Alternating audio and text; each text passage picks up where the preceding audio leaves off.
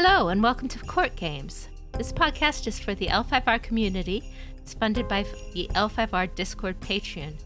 This podcast focuses on the role-playing game stories and lore for Legend in the Five Rings. I am Jeannie Calvar, also known as Kikita Kaori. My co-host, Kovar, is feeling sick today, so I have a guest co-host, Evan. Hello, everyone. My name is Evan, and I will be standing in for Kovar because I do not have a terrible headache today. But we really wanted to record today because we have our special guest, Sam Gregor-Stewart, who is the head of L5R for Edge Studios, who are the new creators, holders of the L5R role-playing game license. So welcome. Well, thank you very much. It's a pleasure to be on. We really appreciate you showing up. We heard your introduction at Gen Con, and we've been soliciting our gaming community for a bunch of questions to ask you. So thank you for being willing to be interrogated by us. I'm sure it won't be all that unpleasant. No, I'm very happy to be here and have a chance to talk about L5R and the future under Edge. Awesome. That sounds great. Well, I'll start us off, and then Evan and I will ask you questions that we've gotten from around the community.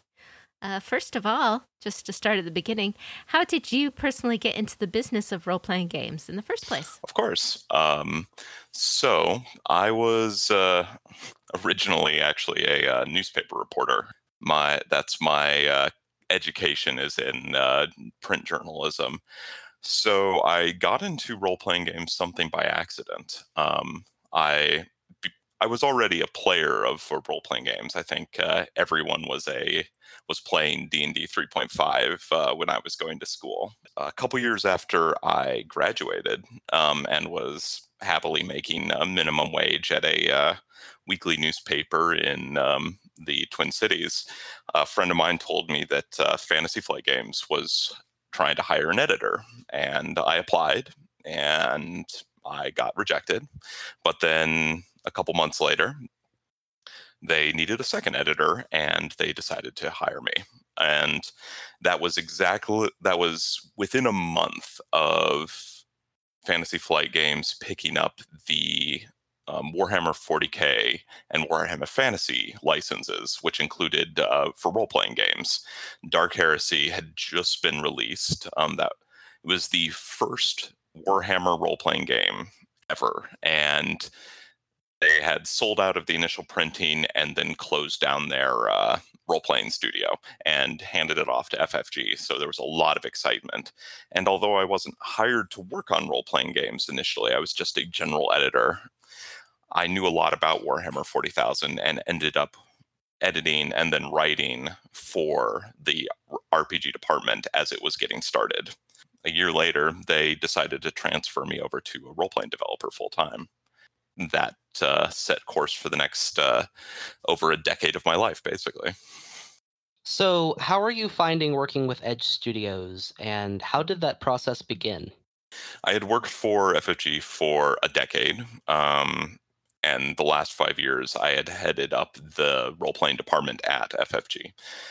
However, in January, Asmodee, the parent company of both FFG and Edge Studios, underwent a pretty large restructuring. And as part of that, they closed down the role-playing games department at Fantasy Flight, and I was laid off. So I spent good 6-7 months doing various freelance work, looking for a job. But at the same time, I found out about this a few months after I got laid off. Asmodee wanted to continue role-playing games, but they wanted to do it with a new studio, Edge, which is a evolution of Edge Entertainment. Not to get too much into backstory, but Edge Entertainment's been a company that's done role-playing games in Europe and some released in the United States for, well, shoot, it's been a while now, longer than I was been at FFG. And they needed a manager for their role-playing games, somebody to manage the development side of things. And so they brought me on back in July. Well, frankly, I've been really enjoying working with them. So far, it's been fantastic. They're a great bunch of people, and I'm really able to explore some new stuff. Also, take a lot of what I've already learned from Fantasy Flight Games, put it into action with a brand new studio. Like I said, not a brand new studio, but a new evolution of an existing game studio. So that's been really cool. That's awesome. Now you got Legend of the Five Rings. What makes you personally excited about working with Legend of the Five Rings, the Legend of the Five Rings property? One of the things that's been awesome is, I mean, I was already working with Legend of the Five Rings at Fantasy Flight Games as the head of the RPG department there. So I what got me excited pretty much from the beginning for being able to do work in that setting specifically is that I find it's a setting it's really deep into its history and its lore. It's really fun to work with settings that have been around for decades, like Warhammer was back in the day, or Star Wars, and now Legend of the Five Rings, because there's so much that's built up with them, and so many people have had a chance to explore it. It feels like a setting that's really lived in. And yeah, it's something you can just explore for days, learning new things. So that's personally what really gets me going about it. And then knowing that we have a chance to explore that, but also add our own elements to the story and continue evolving the setting is also very compelling. And then finally, it's actually really exciting to have a chance to work and be respectful of a setting that takes a lot from cultures that I'm not personally a part of and only have a broad academic understanding of these cultures. So it's a chance to seek out writers, sensitivity readers, and editors who have maybe that deeper understanding and deeper experiences with the cultures of Korea, Japan, China, Vietnam, and work with them and have them help guide our work. I mean, what's cool about that for me is that I basically get to be learning as I'm doing this job, and that's awesome, you know. What mechanical elements would you say stand out as the most exciting for the Legend of the Five Rings role-playing system? The two elements that excite me the most and stand out the most are first the strife mechanic that Max Brook and Katrina Ostrander first came up with for L5R. I think that mechanic is absolutely brilliant. Uh, what I think is really important about mechanics in role playing games and what sets certain mechanics apart are when they not only play well on the table, but they really evoke a certain feeling. And I think Strife really does that. It really gets across this idea of trying to maintain restraint in stressful situations, but knowing that eventually that is going to bubble over.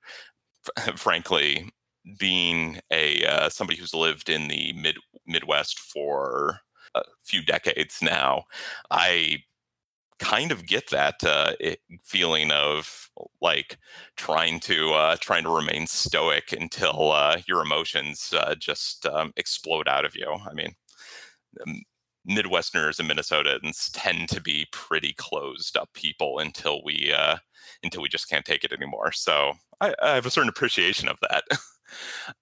I also really love opportunity because as the lead developer on Star Wars RPG and also the lead designer on the Genesis role playing game, this the mechanical idea of a this also happens mechanic, that's something that I've really bought into and I think is really cool. The fact that we can include that in Legend of the Five Rings alongside a task resolution mechanic and also as a mechanic that doesn't get in the way of gameplay, I think is also great. So I think those would be my two favorite elements of the mechanical system that we have here. That's great. I got to ask this because we ask this of everybody who comes on this show. What's your favorite clan? Mantis, there's really no arguing it for me. I really like I like pirates. I like ships. So, what lessons have been learned from transitioning to Edge, and what does Edge bring to L5R that we can get excited about? Yeah, it's a very good question. It's also a question. The first part of it's also a question that I'm still in the process of answering, to be honest, because switching over to Edge has been really cool. Also, because it's given me personally a fresh way to look at the processes by which we make these games. I've been doing this for over a decade now, but when you do this work for that long, you get a lot of established procedures and processes that you follow for making these books. Basically, you keep doing what works, right? So switching to a different studio has been a chance for me to look at what works and what may work better and try new ideas and new procedures. So, like new project tracking software, new ways that we work with developers and writers, new procedures for which we can integrate sensitivity readers and playtesters.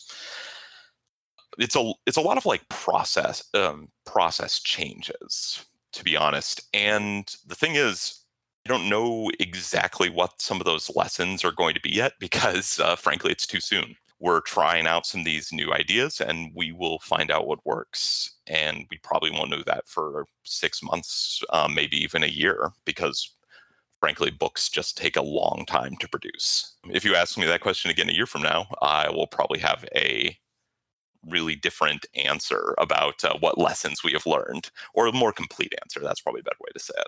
One of the big concerns the community has had is how to keep, the narrative and the mechanical rules and the lore, the gameplay, and all of that coherent between, the pre-Edge FFG material and the Edge, post-FFG material. So how are you kind of making sure that you're keeping things coherent? So I can reassure your listeners, because since I was the RPG manager at FFG, there's already continuity there.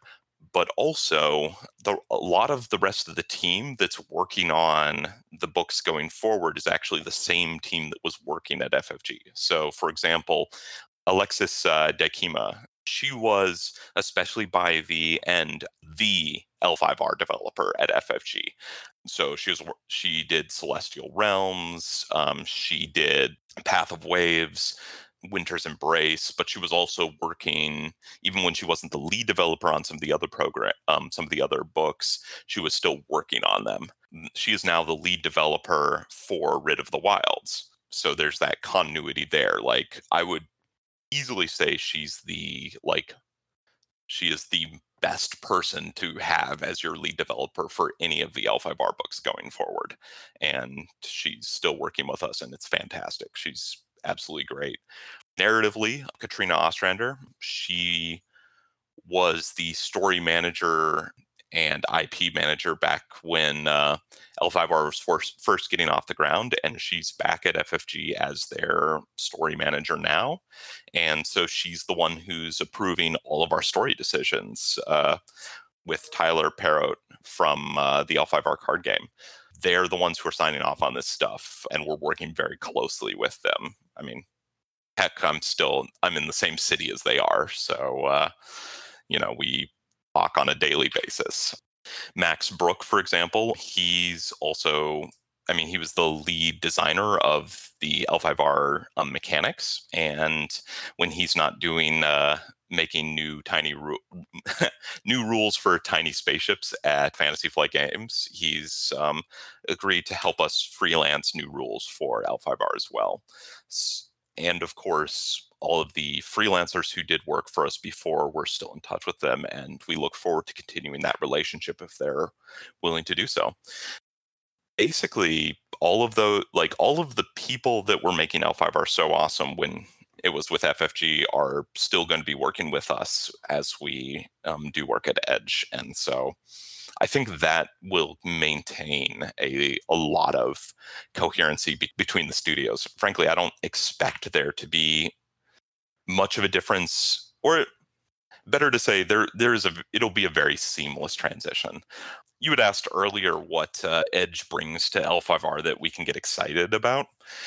And I think there is where you will see some differences and I would say improvements even, although I have a lot of pride for what FFG's done.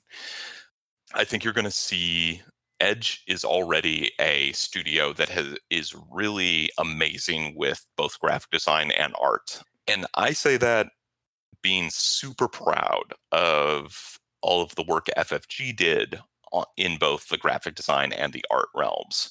Like, I think FFG really set the bar there, but Edge actually can take that even higher, especially when it comes to laying out and designing books. Some of the stuff they've released in Europe is really outstanding, and I look forward to them taking that work to L5R, basically creating some like gorgeous pieces of art that also happen to be books you can read and use to play games with. The other thing Edge really wants to do, and I'm super excited to be working to make this happen, is tell some really grand stories with the players taking center stage. And that attitude is going to make for some really epic stuff over the next few years, I feel like, with L5R. That's Cool. I love Epic. that's really awesome to hear. It's clear that there's a lot of intentionality going on in continuing the designs. What would you say are the overarching philosophies for balance between different schools, different clans, different classes, the balance of the game as a whole? This is my personal feeling about it, although I suppose it telegraph some of the gameplay designs as well. But I think that sometimes people can get a little hung up on which player character can defeat this other player character in a conflict, for example. And I feel this way across all the different role-playing games I work on. But in L5R, like, that conflict could be an intrigue, it could be a skirmish, it could be a duel. But I sometimes do think that there's this real tendency to compare characters made in different schools, for example, like just set them down in a blank room and say, all right, now fight a duel, or, now we'll fight a skirmish, or now we'll resolve this intrigue. And I think that although that can be interesting, and I think that a broad level of balance is both achievable and important, I think if you chase that too much, you'll find yourself going down a rabbit hole that doesn't really help you in the long run. Basically, I don't see role-playing games as a competitive game overall. I see I see them as a cooperative game. So, well, I think that broad balance is important. So, for example, you wouldn't want one clan choice to offer you 5 ring advances and another clan offer you only like 1 ring advance, for example. Obviously, there are extremes which you want to avoid, but more important, beyond that broad balance, I think it's more important that every character has a chance to take control of the story at points during the game by doing something unique to that character that is also really cool. There, I think the school abilities are the most important. Ideally, every ability is one you want to overlap as little as possible and also be able to do something that the player who chooses it is going to say, man, that was awesome. That was just so exciting. So the Shinjo Outrider, right? Their ability to have their horse show up in any situation as that rank 6 mastery ability, for example. That can be really story defining, and there will be players who are not at all interested in it because they're like, well, have my horse show up. That's just dumb. But then there'll be players who really get into that and say, like, yes, if I'm trapped in a cave and I whistle and suddenly I hear, this neighing, and there's my horse, and he's standing below this rock fall, and I can jump down onto the horse and ride off into the sunset. That's like, that's going to be really engaging for that certain player. Players that want to play a competitive game can go play with tiny dudes. Like, there's many games out there that you can competitively play against, and players that miss the opportunity to have your horse Kool-Aid Man through a shoji screen are missing out some of the beauties of role-playing games. That's it exactly. All of my best role-playing experiences have been when I've gotten to do something really fun in the game that all the other players are like, that was awesome. And on the other side of things, all of my worst experiences in role-playing games, well, okay, most of my worst experiences in role-playing games have been when my character, and by extension me as a player, just feels completely sidelined or outclassed because another character is just better at doing everything than I am. So that's what I really want to avoid too, is a player, or not a player, but a character who is just good at everything and thus denies every other character a chance to do something cool. One of the game design, people fall on one side or the other, like kind of like balance, is your philosophy on what I call crossing the beams, resolving mechanical difficulties or areas of unbalance with narrative responses. This is like in old 5R, you had a Shinken, right? And a Shinken could be way more powerful than every other kind of mage, and Shugenja, every other kind of Shugenja, and it would be balanced narratively by saying, oh, there's only 5 Ishiken in the world. Yes, but there's 2 in every role-playing party, so, it doesn't quite work that way. It balances so much up to the GM to enforce, and not every GM forces narrative responses at all. So how do you feel about crossing the beams, like resolving mechanical things with narrative responses? Yeah, that's a really good question. And I think it really gets into the it's kind of that eternal conundrum for a player groups, I think. I think part of my philosophy on it, and this has evolved over the years a lot. Early on in my career, I felt like it really was up to the GM to fix that problem and to correct, like to basically shut down some of that stuff, tell players, oh, you can't do that, or create huge challenges for those players, then like these incredibly difficult situations because you were playing an OP character. But as I've I guess gotten older and softer or whatever, I've figured that I don't want that antagonistic experience and relationship as much. So my philosophy's changed more towards what I want is buy-in from the players in a game, and I want the group to be working as a group. And I guess what that means is if I'm going into a game as the GM saying, well, shoot, this thing's become unbalanced, or this character is breaking my game, and I have to defeat that character. I have to put that character into their place, and I have to stop it. Then I'm already failing. And the same thing comes in reverse if I'm the player making the character that I'm thinking like, oh, this is totally just going to defeat everything the GM throws at us. This is going to be awesome. It's the most powerful character I've ever made. Again, I've already failed, and it's failed the whole group, because as a group, I feel like everyone needs to be on the same side, in that the GM needs to be saying, I'm not trying to win here. Or more aptly, me winning is my group having a great time and an engaging story. And as a player, I'm winning if I'm helping that GM tell the story, and also I am succeeding in having some like really evocative moments for my character. And then also I'm succeeding if I step aside sometimes and every other player gets that same chance. I mean, basically, I suppose if you wanted to sort of boil it down to the TLDR version, it's if everyone's having fun, then you're winning. One example that I kind of always come back to is actually all the way back from Star Wars.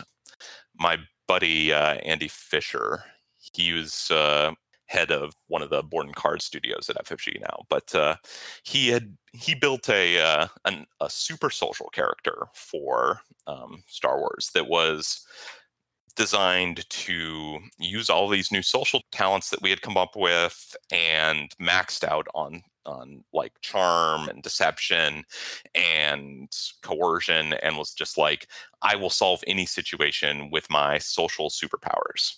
But the thing was that first, it was a playtest, and I appreciated him pushing things to the limits. But second, he also talked to me about it, and I talked to him about it, and his character had these weaknesses. I mean, for one thing, a stiff breeze would knock the character over. For another thing, he had these role-playing hooks that he had worked into the character that were weaknesses for the character.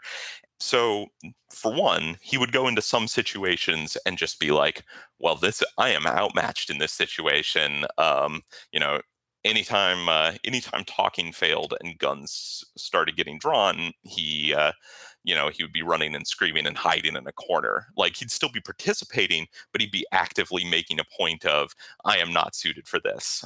And also, as a GM, I was creating situations where he could use his abilities.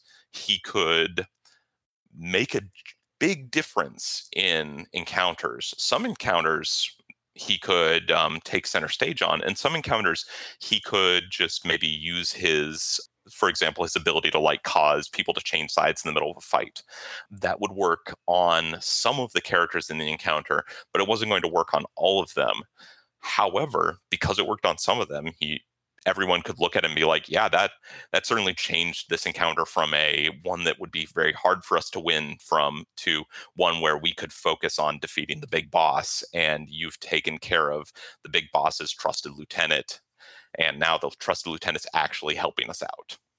That wouldn't have been possible if Fisher and I both weren't on the same page and honestly working towards the same thing, which was telling a cool story. And so I think that it's a long, rambling answer, but I think that's basically my philosophy. I love hearing that. You mentioned, he designed this character as a part of playtesting, exploring new mechanics. What is the general approach for playtesting new things for the L5R RPG?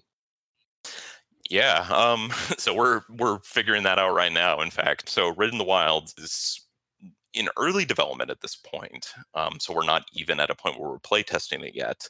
And I'm just starting playtesting the other project that Edge is working on right now, which is the Midnight expansion for D&D 5th edition. Re-releasing the Midnight book for that. So the way I see our approach going forward is definitely it's got to be multiple groups, and groups with a certain amount of independence and autonomy, because groupthink in playtesting, I think, is a real problem. If you have a bunch of groups who are all talking amongst each other and a bunch of playtest leads who are in constant communication, if somebody brings up a problem that they see, and it may be a problem, it may not be a problem, it's going to cause everyone else to want to focus on that and also zero in on it.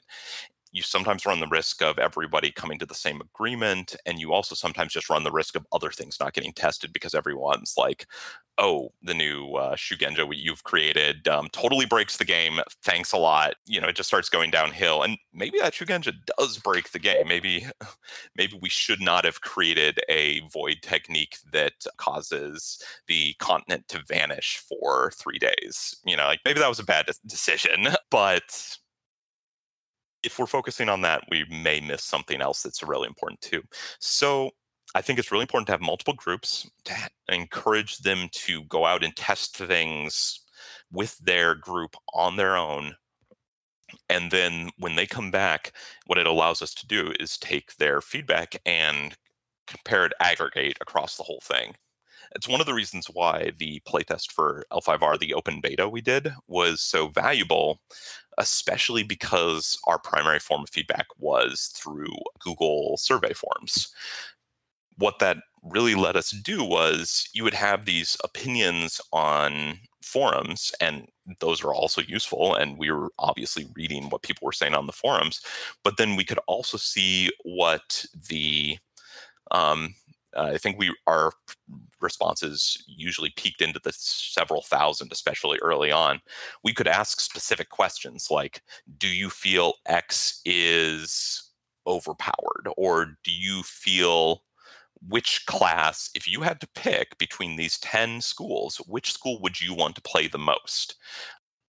And we could actually, and because you could ask these very specific questions and the survey results were secret to everyone taking them, we could look at the survey results and be like, oh, when you actually ask somebody in a vacuum to choose between these two options or pick which class they're the most excited about playing or whatever, we actually get these very different responses from what the people are saying on the forums. And that's basically just super valuable because sometimes it's telling us that maybe the concerns some people are bringing up aren't as big a deal for the larger group, but sometimes also it's telling us, oh, these things that people are bringing up on the forums totally borne out by these 2,000 people or 3,000 people who are participating in our beta, and this is a problem we need to fix.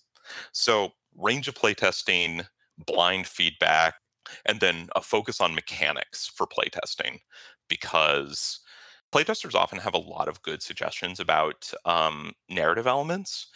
However, there's also a lot of different stuff that goes into creating those narrative elements. For example, we work with a story group at FFG who's approving stuff. So often there are reasons we make the choices we have that we may not actually be able to explain. And so it's better for us to focus on the mechanical elements when we're doing playtesting. So, if something comes along out of playtest or after it's released to production where there is some errata that needs to be shared, how is that going to be shared now? What we will very likely do is create our errata. I don't like to release erratas too soon after a book comes out because I do think that, especially because a new book may not actually see a lot of play, especially when it's a supplement, until a few months in, as people start to integrate it into their campaigns, or they see the book and they're like, ooh, I want to run a new game based on this. It takes a little while for people to really get into it. And then release that on Edge's website. The website that for Edge Studios right now is just a placeholder site. So we're looking to have a more robust website where we can actually do things like host gameplay materials and that are available for download and put up articles that discuss that sort of thing. That will be where you can find that material going forward. If it also makes sense to host it on Drive-Thru, for example, just as long as it makes it more accessible. If it's easier for people to get it off Drive-Thru than it is to get it off our website, then we could totally do it. If there's not really a difference, then we probably wouldn't. Going along with that question, will you be doing the errata if there's anything that needs to be done for Celestial Realms or the book that follows it, since you have it now, but those were developed by FFG? Sure, for like Fields of Victory, you mean? Yes, we will take over. We'll take over managing the errata, and we will also be handling reprints of, say, the core book, for example, or Path of Waves, or in any of the books that have come before will become our responsibility. This isn't us stopping the FFG line and starting the Edge line. It's basically us inheriting the FFG line for L5R and continuing it. So that's going to be our responsibility, and we'll make it a point to do right by it.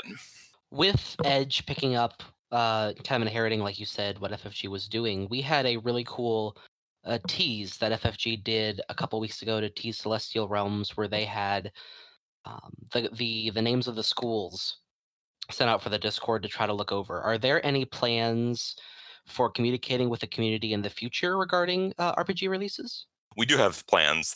Some of them are early on at this point. So, full disclosure, I'm much more of a design person than I am a marketing person. And hopefully in the future, we will have somebody who can handle that marketing elements more full time, who is better at it than I am.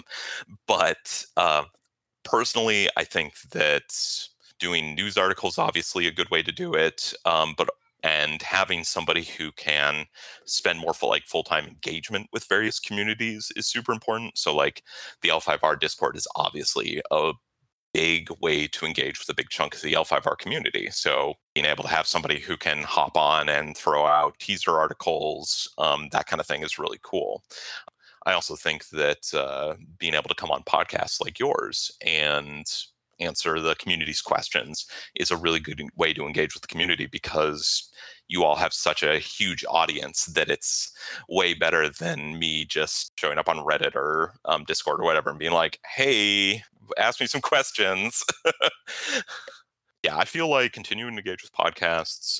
We want to get a website with articles and interviews and so forth going on there, and then trying to find ways to interact with various communities directly in your home space, as it were. I think would be really cool. That sounds great. Let's take a moment and switch gears a little bit. This we know is fishing, but we got to ask on behalf of our listeners. Of course. Your next book is The Writ of the Wilds, with the Dragon Clan and the Dragonfly. Is there anything we should be particularly looking forward to from the mysterious dragon that's new? No, I don't blame you for asking at all. It's, like I said, it's still very early in development right now. There's not a lot I can talk about, and we are going to want to keep some of our mysterious secrets for teasers when we're getting up to launch the book. And we also want to be respectful that FFG still has L5R books they want to get out and keep people excited for them. I mean, they've still got to bring Fields of Victory out too, and that's going to be awesome on a whole different level. But I think one thing that I'm excited about with Writ of the Wild, I think it's a little overlooked, because yeah, everyone's excited about dragons, the Dragonfly clan, and absolutely should be. But the source books have also been sort of setting books as well. And so I'm excited about the wild part of Writ of the Wild. For example, I mean, there's the super spooky, super interesting Shinneman Forest. Hey, that's cool. Yeah, I think we're going to be getting into that a little bit, or maybe a little more than a little bit, in Writ of the Wild. And that's going to be really awesome. Some of the stuff in Shinneman Forest. We're also talking about doing some really interesting and, shall I say, unique player options. And I'm being totally a tease here. I know it's terrible, but I can't say any more than You that. are. But maybe you all can extrapolate what we might do with that too. So beyond that, stay tuned and wait and see what we come out with. Just going along with it, is there like the chance of survival exploration kind of mechanics? I think that would be something that'd be really cool to do, and would make a lot of sense for a book that involves wilderness, and maybe advice on how to like do games that are more set in wilderness spaces. Also, it won't be just the wilderness. If it's the Dragon Clan, I want to be talking about like monasteries, for example. Obviously, there's going to be some new player options for the dragon and the dragonfly. I would actually encourage in a couple of months for you to have ask Alexis onto your podcast, because I'm guessing a few months from now she's going to have a lot of stuff she wants to talk about that. Is there any plans made yet at all, and you don't have to say what they are, that happen after the unicorn or the last of these clan source books? Yes, to your question. You're right. I can't go into any detail about it, but the answer in short is yes. We've been talking, myself, Stefan, Gilles, and Kuro, sort of the other three big names at like managers and studio and people at Edge. Been talking with Kat and Max and Tyler over in FFG, and we've come up with a long-term plan for what we're going to do after the clan books are done, and we're super excited about it. Goes into that epic thing I was saying before, and I can't say anything else. I'd love to. I think it's gonna be really cool. It's gonna continue what we're already doing with L5R, and it's gonna be super sweet. And I can't say anything else about it because it's a long way off. Having plans is always encouraging to hear, especially with how great the releases have been so far. Well, is there anybody you would like to call out or anything you would like to mention before we wrap this up today? We really appreciate you having come on and talking to us today. Like I said, it was my pleasure. I think when it comes to L5R, there are a lot of people who have been really involved in developing this, just in the time that I've known the setting, and who are going to continue being involved. And those are the, like, I really encourage you, for example, to Alexis Daikima. Interviewing her, I think, is she's got a lot of really cool. She's a huge fan of L5R, and she's got a lot of cool stuff about it. Max, I think you've probably spoken to him in the past already. I think, yeah, he's a great person to talk to too. Kat, as well. Tyler, Parrot, from the card game. Again, I'm guessing you've talked to most of these people, but we're trying to get something lined up with Alexis. And then, Francesca, the artist who does all of the maps. Holy moly, those have been mind-bogglingly amazing. And then Tim Huckleberry and Tim Cox. Shoot, I could go on forever. Robert Denton, Dave Latteroot. just start throwing names out until I basically read off the credits from every book that we've ever done. So I'll stop there. Thank you again for coming on the show. Just as a shout out to our listeners, obviously, the Court Games RPG podcast is sponsored by the L5R Discord. We also have an LCG focused podcast that is primarily looking at the card game as opposed to the role-playing game. We have 2 actual role-play podcasts, which we're going to say you have to go listen to us now because Evan's in one and I'm in the other, called Fortune and Strife and Crimson Gold Agonies. And they are a lot of fun. I know you probably don't have time, but I thought I'd give the plug in anyway. Oh, that's cool. Crimson Gold Agonies comes out on Fridays and Fortune and Strife comes out on Mondays. I always like listening to a good Let's Play podcast, or live play podcast. Oh yeah, you're in for a treat. Fortune and Strife have done some fantastic, approaching the game, explaining mechanics and going in, and Crimson Gold Agonies has a deep, more audio drama feel to it. Oh, excellent. Those both sound cool. Our Patreon supports our editing costs for these episodes, as well as our website for Court Games, where you can see and have different longer-term information, things that materials that players have made, summaries of the podcast, role-playing game tools, and more. And if you are a patron, you have special bonus content like adventure seeds, watch parties, early content previews for our actual plays, and that sort of thing. So thank you to our Patreons. Yeah, and if you'd like to find out more about us, you can find us at our website at courtgamespod.com, on Twitter at twitter.com/courtgamespod, or on our Patreon at patreon.com/courtgames. Thank you very much, Sam.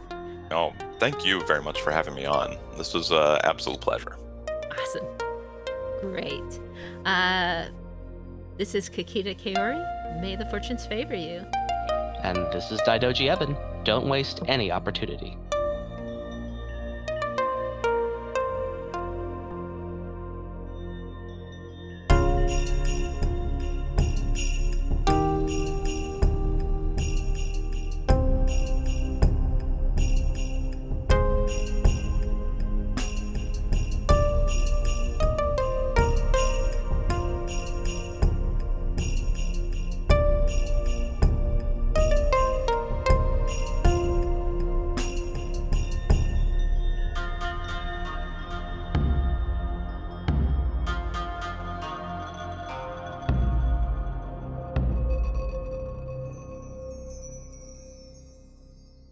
I gotta ask this because we ask this of everybody who comes on this show. What's your favorite clan? Mantis. There's really no arguing it for me. I really like I like pirates. I like Mantis. ships. Yeah. I mean, Sorry, go that ahead. is some pretty solid reasoning right there. I can't argue with it. And you got to appreciate the whole like story of we really just want to be in the same realm as the rest of you, and we're really willing to go to pretty much any lengths to make this happen. Like the Mantis story being, like, I mean, they'll be as devious as the Scorpion if it gets them to great clan status. I kind of appreciate that. It's super piratical. I can think of a lot of Mantis players that will be super happy to hear you say that. Oh yeah, no, it's just awesome.